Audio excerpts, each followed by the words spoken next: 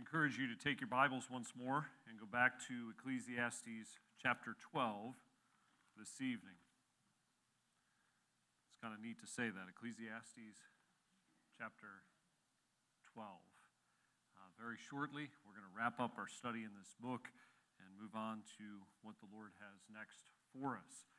You'll have to bear with me this evening. Again, I'm going to start with another illustration from running. I was thinking about that this week. It's probably because that's one of those times where, whether I'm listening to a podcast or a sermon or scripture itself, my mind just kind of wanders while I'm doing it. I end up thinking about what we're going to look at on Wednesday or what we're going to look at on Sunday, and so it kind of just ends up falling into place by way of illustration. I'm tempted to ask you tonight, I guess I won't put you on the spot, how many of you are regular treadmill runners? Because I am not, okay? But when Melinda and I had the opportunity a couple weeks ago to go out to the Refresh Conference in Iowa, I looked at the weather and I said, I'm not doing that, because when it's down in like the 10s, I no longer run outside. It's hard enough to get the motivation in Pennsylvania when it's like 24, 25. I'm like, man, I don't want to do this. But it was really easy when we went to Iowa, because there was like one day it's like 8, no, 12, no. But I'm also one of those people, like if I get out of routine, this is bad. So I'm like, this is great. The hotel has a treadmill. I can run on a treadmill. You know what's really good about treadmills? I'm thinking, like, I haven't done this before. Shame to admit it, I guess. I'm 40 years old, never ran on a treadmill. So I'm like, hey, this can't be that bad. It's flat. Like in my neighborhood, there are hills and up and downs and things like that. I'm like, this is flat. This will be great. And so Wednesday morning rolled around. It's a running morning on Wednesday morning. So I head down nice and early, and I get on the treadmill. I'm really glad nobody's there, okay? And I do notice as I'm going in that there is a security camera, like so there could be someone watching, all right? So I start running on the treadmill, and in my mind, I'm not one of those people who's like, I'm going to run for a set amount of time. That's not me. Some of you may be really good like that. I'm like, here's my distance. And the sooner we can get that distance done, we can be through with the agony. So I'm like getting on the treadmill and bumping it up, going like, how fast should we go? Like, I don't want to go too fast. I'm old now, okay? I don't want to go too fast, but I do want to get this done. I don't want to be running for a long period of time. It did not take me long into that experience. Maybe you're a pro, maybe you're just better than me, maybe I'm ignorant, I don't know, to realize this takes a lot of work. When I run through the neighborhood, I listen to stuff. My mind goes all over the place. I'm thinking, like looking around while I run. Not on the treadmill, because the next thing I know, I'm at the back of the treadmill. I'm on the left of the treadmill. I'm on the right of the treadmill, and it's dangerous. It's like this thing is moving. I don't want to fall. I don't want the person watching me on the camera to be laughing. Now, those of you that don't run on a treadmill, you're not allowed to laugh either. You give it a try and see how it goes for you. But it takes continual focus, at least for me, to run well. It takes focus that in normal, ordinary life when we're home, I don't have to have. I thought of that when we get to the text this evening, because we talked about running this morning and going, hey, when we run, we don't want to be on this error over here of just going, I'm going to enjoy life. I'm not really worried about what God says. I'll think about that later. That's an error. Or to go on the other side and be like, man, life is miserable. Let's just plug away in the misery. Let's not enjoy anything, but let's make sure we stick to the truth. Like there's a balance in the middle over here. And when I think about it in terms of running on the treadmill, I go, man, this takes focus. And tonight, the text is calling us to say, as you rejoice in this life, as you remove those things which trip you up, which cause pain, which bring sorrow, remember this. Remember this. Remember this. Again, I don't know how it is for you in the course of ordinary life, but I find it harder and harder to remember all the different things I'm supposed to do.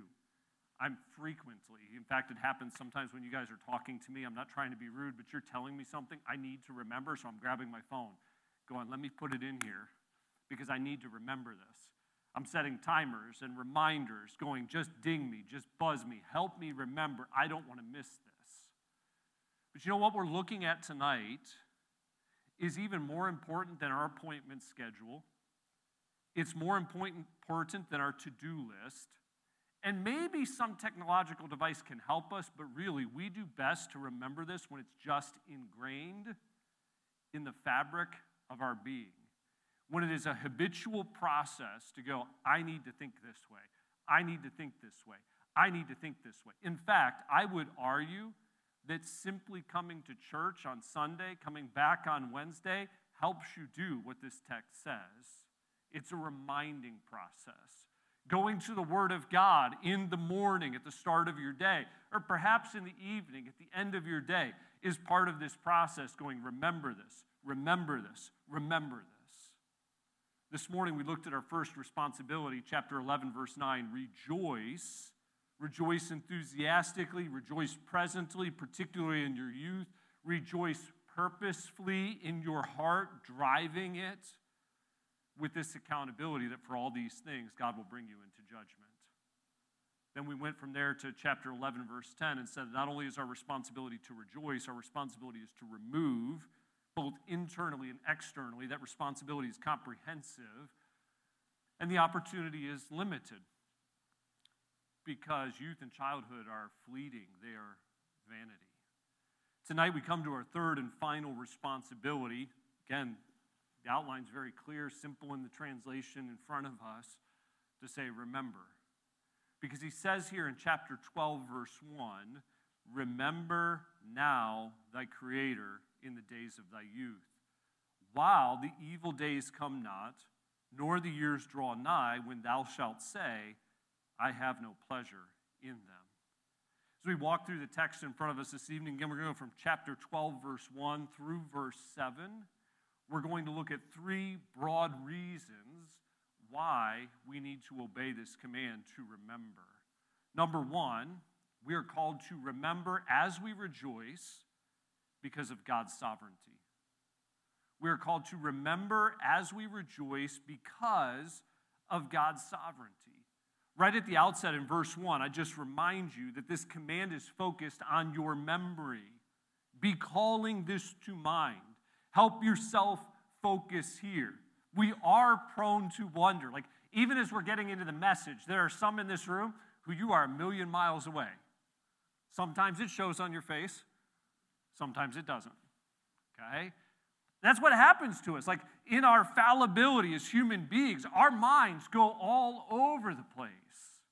And this text is saying, focus your memory here. Work hard at this. It takes intentionality. But this command is not only focused on our memory. Secondly, as we remember because of God's sovereignty, this command is focused on God's authority. Remember your Creator. We touched it briefly this morning, but I would remind you once more, all over the place in the book of Ecclesiastes, Solomon has portrayed God as in control and giving us our portion to enjoy. We could go all the way back to chapter 3. It's been quite a while ago now, where he talks about these different seasons of life, and there's a time for this, and a time for this, and a time for that, and a time for this. And we're reminded that God is in control of all of those different seasons of life. And whether it was before that in chapter 2, or after that in chapter 3, or later on in chapter 5, or again in chapter 7, or again in chapter 8, or again in chapter 9, or even as we saw at the end of chapter 10 this morning, or chapter 11 this morning, God calls us to enjoy this portion that He has assigned. We live in a world that wants to find joy, happiness, satisfaction in life apart from a Creator. Yet biblically, we are told that we have a Creator who created a good world and gave us all things richly to enjoy. The world goes astray by failing to recognize, recognize at the outset, let alone be reminded of God's authority as the Creator. They want to do away with and argue against Genesis chapter 1 to 3. Like that verse right out of the gate in the Bible, in the beginning God created, like, nope, don't buy it. Because if I can remove that authority, I can do as I want. I can live the way that I want. I can have the morality that I want. No one else can tell me what to do. I can find happiness as I so please. So let's throw off that authority. As we've seen recently, let's redefine our identity. Like that whole idea at the end of Genesis chapter 1 that God created genders, let's do away with that as well. Let's go into chapter 2 and see that part where God as creator defines what marriage looks like and institutes it. No, let's do away with that as well. That whole idea in Genesis chapter 3 of God said man disobeyed, that idea of sin, let's do away with that as well. Let's say God is not creator. Let's say God is not our authority. Let's buy into this lie of autonomy, of self-law. And again, it doesn't take us long logically to begin to push on that and go, okay, that's what you believe, but what do they over there believe? And what about this person here? And if it's all completely subjective, how do we live societally together? Someone has to be right, and someone has to be wrong, and it can't just be a matter of opinion. And that's where, as Bible-believing Christians, we would do well to remind ourselves and also uphold to others that the way that life is best enjoyed is by recognizing the sovereignty of God and His authority as creator. When we recognize God's authority as creator, it speaks to our identity. I'm not my own. You're not your own. You're His, fearfully and wonderfully made. So I don't have to go around being like, well, I'm just so upset with myself, and I wish this. It's like God made me who I am. God made you who you are. You being created in His image as He saw fit is what gives you value. It's what gives you purpose in this life. It's what causes you then to turn and to value others as well. Because God's authority shapes my identity. But God's authority also shapes my accountability. To go, there is one with whom we have to do. Again, it's interesting, even if you take the time to go to Acts 17, look at Paul's interaction with the philosophers of his day at Mars Hill. Remember that whole exchange where they have the altar to the unknown God? Where does he take them right out of the gate? The God who made the world. Let's go back to the fact that He is creator. And as we are called here to enjoy this life, we're not being told, so just live for you. We're being told there's one who made it all. And ultimately, it's to be about Him as the creator. I think we would also be remiss if we missed this thought, because perhaps your mind goes where mine tended to go this past week, where we've been so far. Like, okay, remember your creator, authority. True. Remember your creator in His mercy, in His goodness. Like, He did it well. In fact, when He saw something that was not good, He solved that too, so that it could be declared comprehensively very good. Like, to remember, that's why we're saying we remember because of God's sovereignty, not just His authority. Because in His sovereignty, yes, He's in control, but He cares and did it well. So we remember in part as an act of worship, saying, God, I want to praise You. Yes, I want to obey You. Yes, I want to live under You. But I want to do it enjoying the goodness that You've made to be redirected back to You in worship for what You have done as creator. No one could do work that good, that profound, that deep. As we continue to look at the context of the text here, we're told first, remember because of God's sovereignty. It's focused on your memory. It's focused on God's authority. It's focused on God's mercy. And number 4, it's focused on youthful naivety. It's focused on youthful naivety. Do this. Remember in the days of thy youth. We need to consider this in 2 different aspects, I believe. One is chronologically. Again, it's written to those who are young in their years, saying, hey, don't throw off authority, right? in the impulsivity of youth and the autonomy or seeming autonomy of youth. It's like, you're not going to tell me what to do. I'm an authority. It's saying, hey, while you're young in years chronologically, don't throw off that authority. Remember your Creator, enjoy the life He's given, and thank Him. But I think we also need to consider this not just chronologically in our youth, but experientially. This touches on a thought I tried to introduce just briefly this morning. Going, when you're in your youth, there are many things in life that you're naive about. You just haven't experienced yet. And there's a wonderful part of that. Like, you ever wonder again, as I touched this morning, like, do you think Adam and Eve wished they could go back to naivety? I think perhaps, probably. To go, I wish I had never known. And in fact, we can argue not just as a concept, but actually within the text, that this thought of youthful naivety experientially is there, because look at the next phrase. While the evil days come not, nor the years draw nigh when thou shalt say, I have no pleasure in them. Remember when everything's good, when there's not as many problems, when you haven't endured as many trials. Remember then.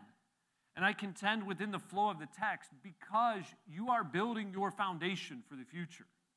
You are setting your trajectory as to how you will process the hardships and difficulties of this life.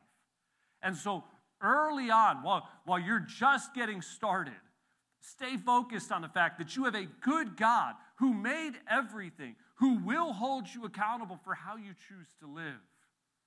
Because there will be days ahead that are hard. Days where you're like, I'm not sure this is worth it. In fact, Solomon's alluded to this before in chapter 11, verse 8. He said there will be bad days. Don't let that steal your joy. Don't let that keep you from remembering the sovereign Creator. It's just the simple way that life will work. And I hope as each of us grow older, we will add to our catalog events of hardship and trial where we had to lean in faith on God and go, God, I'm going to praise you in the midst of the difficulty. God, I'm going to seek to believe you in the midst of the hardship. And at the same time, add a catalog of praises to say, my God is good. My God is worth obeying. My God is worth serving. Yes, difficulty does come, but I will rejoice. I will finish my course with joy. Again, you could go to Deuteronomy 28, blessings and cursings section of Deuteronomy. And God there tells his people that one of the reasons they will go into judgment is because they will experience all of his blessings and they will fail. I believe it's Deuteronomy 28:47. You can check me on that. It's in Deuteronomy 28 for sure, where he says, because you didn't serve me with joy. You didn't have gratitude for the things that I gave. And I fear that's the trajectory many Christians set themselves on. To go, well, I got to obey. It's miserable. There's no joy. To go, you know what? I want to remember while I'm young so that I can remember when I'm old. In the midst of youthful naivety, I want to also remember because of God's sovereignty. Again, let me just pause for a minute and ask you, so how is it, practically, that you do what this command says? I think we need to think about that to go, how is it that I remember? It's a fairly common experience in our house, from Melinda and I to each other, from us to the kids, from the kids to us, where we'll say, hey, don't let me forget. Like, let me take my burden to remember and put it on you. I don't know how that works for you, but most of the time, if someone's like, hey, help me remember, unless I grab this, or I'm the smart aleck who's like, hey, by the way, immediately, like after, by the way, don't forget, I fulfilled my responsibility, I'm free, right? So we can walk out of Sunday night going, yeah, I should remember. And we'll wake up Monday morning, or even maybe more so Thursday, and go, hey, what was the sermon about on Sunday? Ecclesiastes? It's helpful when we build in ways where we go, remember, remember, remember. Some of these are very simple ways of application, and I'll guarantee you can add to my list greatly. We've already touched some of them, but be in the Word every day. Be in the Word every day. To go, God, you've entrusted me with revelation from you, to think rightly about you, to understand what you've done in creation, to understand how to live when life is difficult and everything's upside down. But be in the Word every day in order to remember. Again, it's Sunday night, you're here. But be in church. To go, God, I need to hear from you. I need to know what your Word says. Speak to one another. Have good friends who will go, I'm not sure you're thinking about that right. What do you do with this verse over here? Like, how does that verse fit in your situation? If we're going to disregard that, like, what other Bible verse do you go to? Have people that are willing to speak in to help you remember. Or if we want to use New Testament words in Hebrews chapter 10, to provoke you to love and to good works, to stir you up. Fourth, what about just memorizing the Word? When it's up there, man, what a blessing. Because the Spirit of God has a wonderful way of taking that catalog and going, that, I don't like that. That, like maybe even from the Sunday school lesson this morning. Romans 13, right? Submit I circled that word every in my Bible this morning. Every ordinance. Right? Memorize the Word. Another simple thought we've talked about before, biblical, if you want to go to Deuteronomy 6 and Old Testament Israel as an example, but what about just putting it up in your home? Whether that's a picture or a plaque or decoration, or just a 3x5 card stuck on the mirror, stuck above the sink, stuck on the fridge, maybe just stuck in your pocket, not even at home. But to go, you know what, I want to remember that. I want to remember that. To put it on the lock screen of your phone. To go, when I look, it's right there. To go, I need that. We could keep adding and adding. Maybe it's finding someone to read the Scripture with. Maybe it's someone to memorize Scripture with. Maybe it's someone just to call and share a verse with. But let me encourage you, find practical ways to remember your Creator, your good Creator, your sovereign Creator, your authoritative Creator as you walk through this life. Remember is the command. First, because of God's sovereignty. Secondly, remember because of life's frailty. Remember because of life's frailty. We could say this probably a couple different ways. I think you'll get the thought. I'm going to say life's frailty, but it could be its brevity. It could be its difficulty. Remember because life is short and problems will occur. As we continue working through the verses here, I'll note up front to you that interpretations on this section vary greatly. We are people who go, I want to interpret the Bible literally, to go, what is this saying?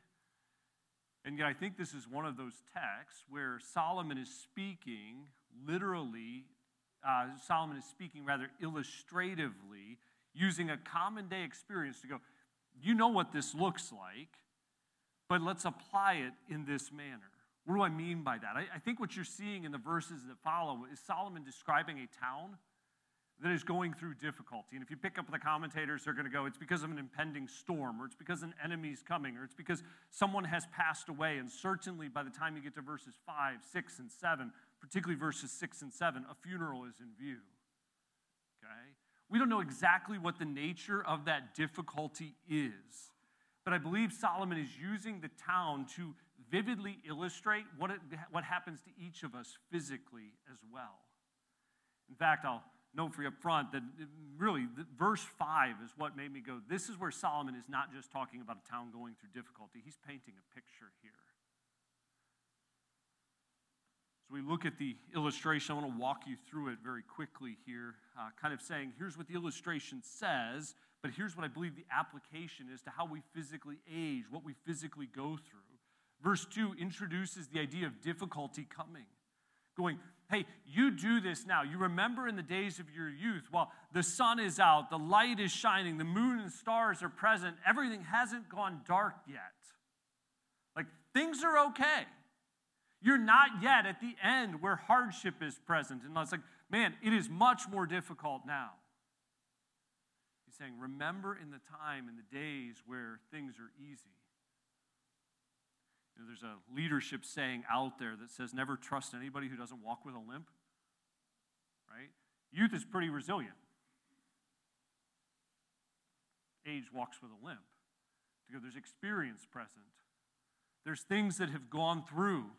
And Solomon's saying, while you're young, while the light's still out, before everything goes dark, make sure you remember God now. Within the illustration, then, he points in verse 3 to those who serve. And he's saying those who serve are trembling. They're terrified because of what's going on. I think by way of application to aging, he's also then saying our arms, our hands grow weak. We're not able to take care of things like we once did. He says there, in the day when the keepers of the house shall tremble. It's like, hey, a problem's present. I'm not able to do this. You know, again, as we age, things that we used to hold on to firmly, not so much. Again, it stands out of my mind even this afternoon. Just spent a few brief moments with Melinda's grandma. She's 96. She turns 97 in just a couple weeks. Strength is not there. Sharpness is not there. Solomon here in Ecclesiastes chapter 12 is, I believe, saying, here's what it's like when this town goes through difficulty and it's left desolate, to describe the physical process that we go through as we age. The keepers of the house tremble. Next, he says, the strong men shall bow themselves. And within the illustration of the town, he points to those who are strong. They're able to protect, but now they're weighed down. Again, I think you can picture this again as you've watched someone, maybe you've experienced it, and age happens, and your back and your legs aren't as strong and begin to crumple a little bit, begin to go down. It says the grinders cease because they are few, and the idea here in terms of the illustration is pointing to fewer people being available to grind flour to provide for the people of the town. And yet within the terms that are used, many different commentators point not just to what happens with flour out in grinding, but actually to the fact that as people aged, particularly in that culture, they started to lose the ability to eat because they started to lose their teeth. Seems to be the idea within the words that are used within the text and other places as well. Next, he says, and those that look out of the windows be darkened. Painting that picture of the town by way of illustration, it's an idea of affluence where someone could sit. They didn't actually have to be at work, which would be societally rare in that day. And to go, but in this situation, those people are gone. They're not at the windows. They can't watch anymore. There's work that needs to be done. There's not hope to look out the window and see when someone's coming home. Within this simple application to aging, he appears to be referencing the eyes and the struggle to see. Within the illustration that he paints, as we come to verse 4, he basically is saying there's less noise in the streets, there's less work taking place, there's less busyness to wake you up. Right? I mean, when it comes to aging, saying there's less talking going on, there's less eating going on, there's even less sleeping going on. It's like, for them, you know, bird. Whoop, I heard a bird. I woke up. I'm ready to go. I kind of chuckle at that now because growing up, I was that kid who could sleep all the day. My mom would be like, get out of bed. It's time to go to school. And somewhere along the way, that shifted. I don't know that I fall the old category yet, but it's like I heard something. I'm awake, completely awake. I was thinking about being in Myanmar. Every morning, the chickens waking me up. Goodness. Like some of you would sleep right through. He's saying, you know, there's a day when busyness is going on. Like, I got to get out of bed. I got stuff to do. And then there's a day where you're not as busy, but you can't sleep anyway. He's painting that picture in light of the town, I believe, in verse 4. Within the illustration at the end of verse 4, he points to mourners being present, joyful times absent, the daughters of music are brought low. And in simple application to aging, there's less reason to sing. You come to the beginning of verse 5, he points to the dangers that are out there. He's like, if we go out, we're afraid of what's high. Fears are in the way. There's a danger in going out because of the risk that's there, or even perhaps because of the simple concern of following. But in the middle of verse 5, there's kind of three agricultural pictures. And if you say, let's just interpret this straight literally, you start to go, well, what in the world is he talking about if he's not referring to aging? Right? You start to say, okay, the almond tree shall flourish. So the town is dying, but man, those almond trees, whew, they are taking off. Okay? What is that talking about? Again, it seems to be that he's pointing to the whiteness of the blossoms going, there's a time where whiteness comes. For some, it just leaves completely, right? But furthering the idea, he says the grasshopper shall be a burden. No longer is the grasshopper just bouncing along, full of life, but he paints it as, here's something you would expect to be vibrant, and it's burdened down. There's no longer any bouncing along through life. Very curious phrase then here in verse 5. He says, desire shall fail. I recognize, again, there's probably different translations represented in the room. And if you're reading the King James or the ESV, you're reading a translation that's more interpretive than it is literal, which is not the usual way we say that. If you work up the Hebrew word that is used here, it's represented in the New American Standard Version, if that's what you have with you tonight. It says caperberry. And you're like, caperberry? What in the world are we talking about caperberries? Like, why is this here? How do we get from caperberry to desire? Well, again, without going into a lot of detail this evening, the caperberry in antiquity was an aphrodisiac. It was used to help people in their desires. And he's saying that doesn't work anymore. Those days are gone. He's painting a very vivid picture of old age in verse 5. He's saying it's gone. It's not there. Old age has set in. All through this text, whether it's the strength of your arms or the strong men in the city, whether it's the legs or the strong men there, the keepers of the house before, whether it's the eyes or going to the window, whether it's the whiteness of the almond tree, I believe representing the whiteness of old age in the hair. He's saying life's frailty is before you. Life's brevity is moving on. The simple command is remember, remember. Remember your Creator because of God's sovereignty. Do it while you're young. But also remember your Creator because of life's frailty. Age will set in. Things will change over time. And what you cling to is God has made all, and He is good. Third, it continues on within the illustration, but I think it's worth breaking out, is we remember not only because of God's sovereignty and life's frailty, but third, we remember because of eternity. We remember because of eternity. Here, the application becomes even more direct than just the city. You see it there in verse 5 where he says, because man goeth to his long home. He's like, life's over at this point. Man has entered eternity. In fact, that word long, same word if you look it up in Isaiah 40, verse 28. In Isaiah 40, verse 28, it is used to speak of your everlasting God, is the way it's translated there. So in other words, the word long can mean everlasting. It's that day when man goes to his everlasting home, and then we get the idea of the funeral in the next phrase, and the mourners go about the street. Like up to this point, you might be like, how's Pastor talking about this illustration of the town and application to aging? When you get here, it's very clear. We've reached the end of life. We've now gone to eternity. And so while you're living, while you're going through the challenges of life, remember God because there is an eternity ahead, and you will go to an everlasting home. As believers, we have the hope of eternity with God through Jesus Christ.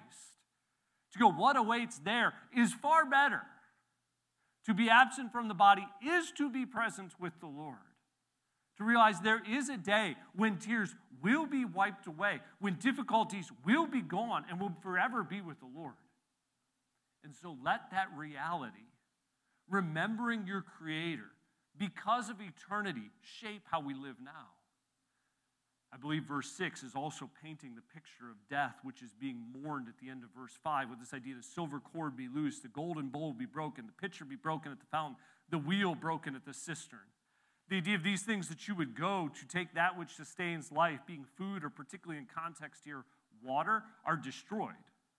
Like, you don't have the ability to get that which is the source of life anymore. It's either been broken or it no longer works. Like, that last picture is that of the wheel at the top of a well. You're not drawing out anymore. That wheel is stuck. It's broken, rather. It's not there to draw up anymore because death has come. The mourners are out. And he paints a very biblically accurate, obviously we're looking at Scripture, but in other sections of Scripture, very scripturally accurate picture than in verse 7. Saying, then shall the dust return to earth as it was. Our physical bodies, that which has deteriorated, I believe in the picture of verse 3, 4, into verse 5, continues its deterioration, returns to dust. One day to be resurrected.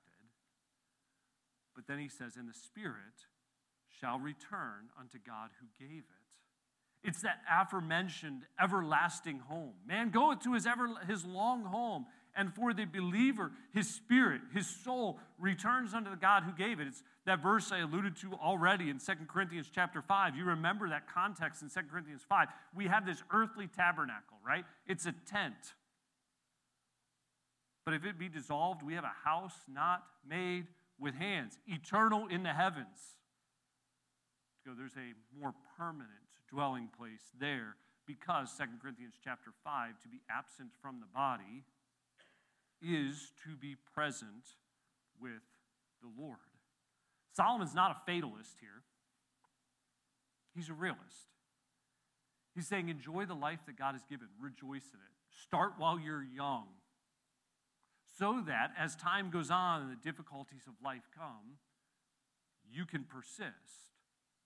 But do all of that by remembering God's sovereignty in your life. He is your creator. He's good. He's your authority. He's in control. But remember it also knowing life's frailty. It's going to go quick. It's like that vapor, James 4. But then finally remember it because eternity comes. There's a day where me and you are going to our long home. We don't know when that day is. But until that day, we rejoice, we remove, and we remember. Let's pray. Father, once more, I thank you for this text of Scripture that's challenging my own life to be remembering you as I seek to rejoice and enjoy the life that you have given to me. Lord, I pray for each of us here, myself included, that we would balance a rightful, worshipful enjoyment with doing that so that you receive glory, not so that we live in selfishness. Lord, I pray that in the times of difficulty, we would endure, we would obey, we would believe you, that God, you might receive glory from us there as well. Lord, I pray that you challenge each of us in light of this text, that we would live in a way that's pleasing to you this week. It's in Jesus' name I pray.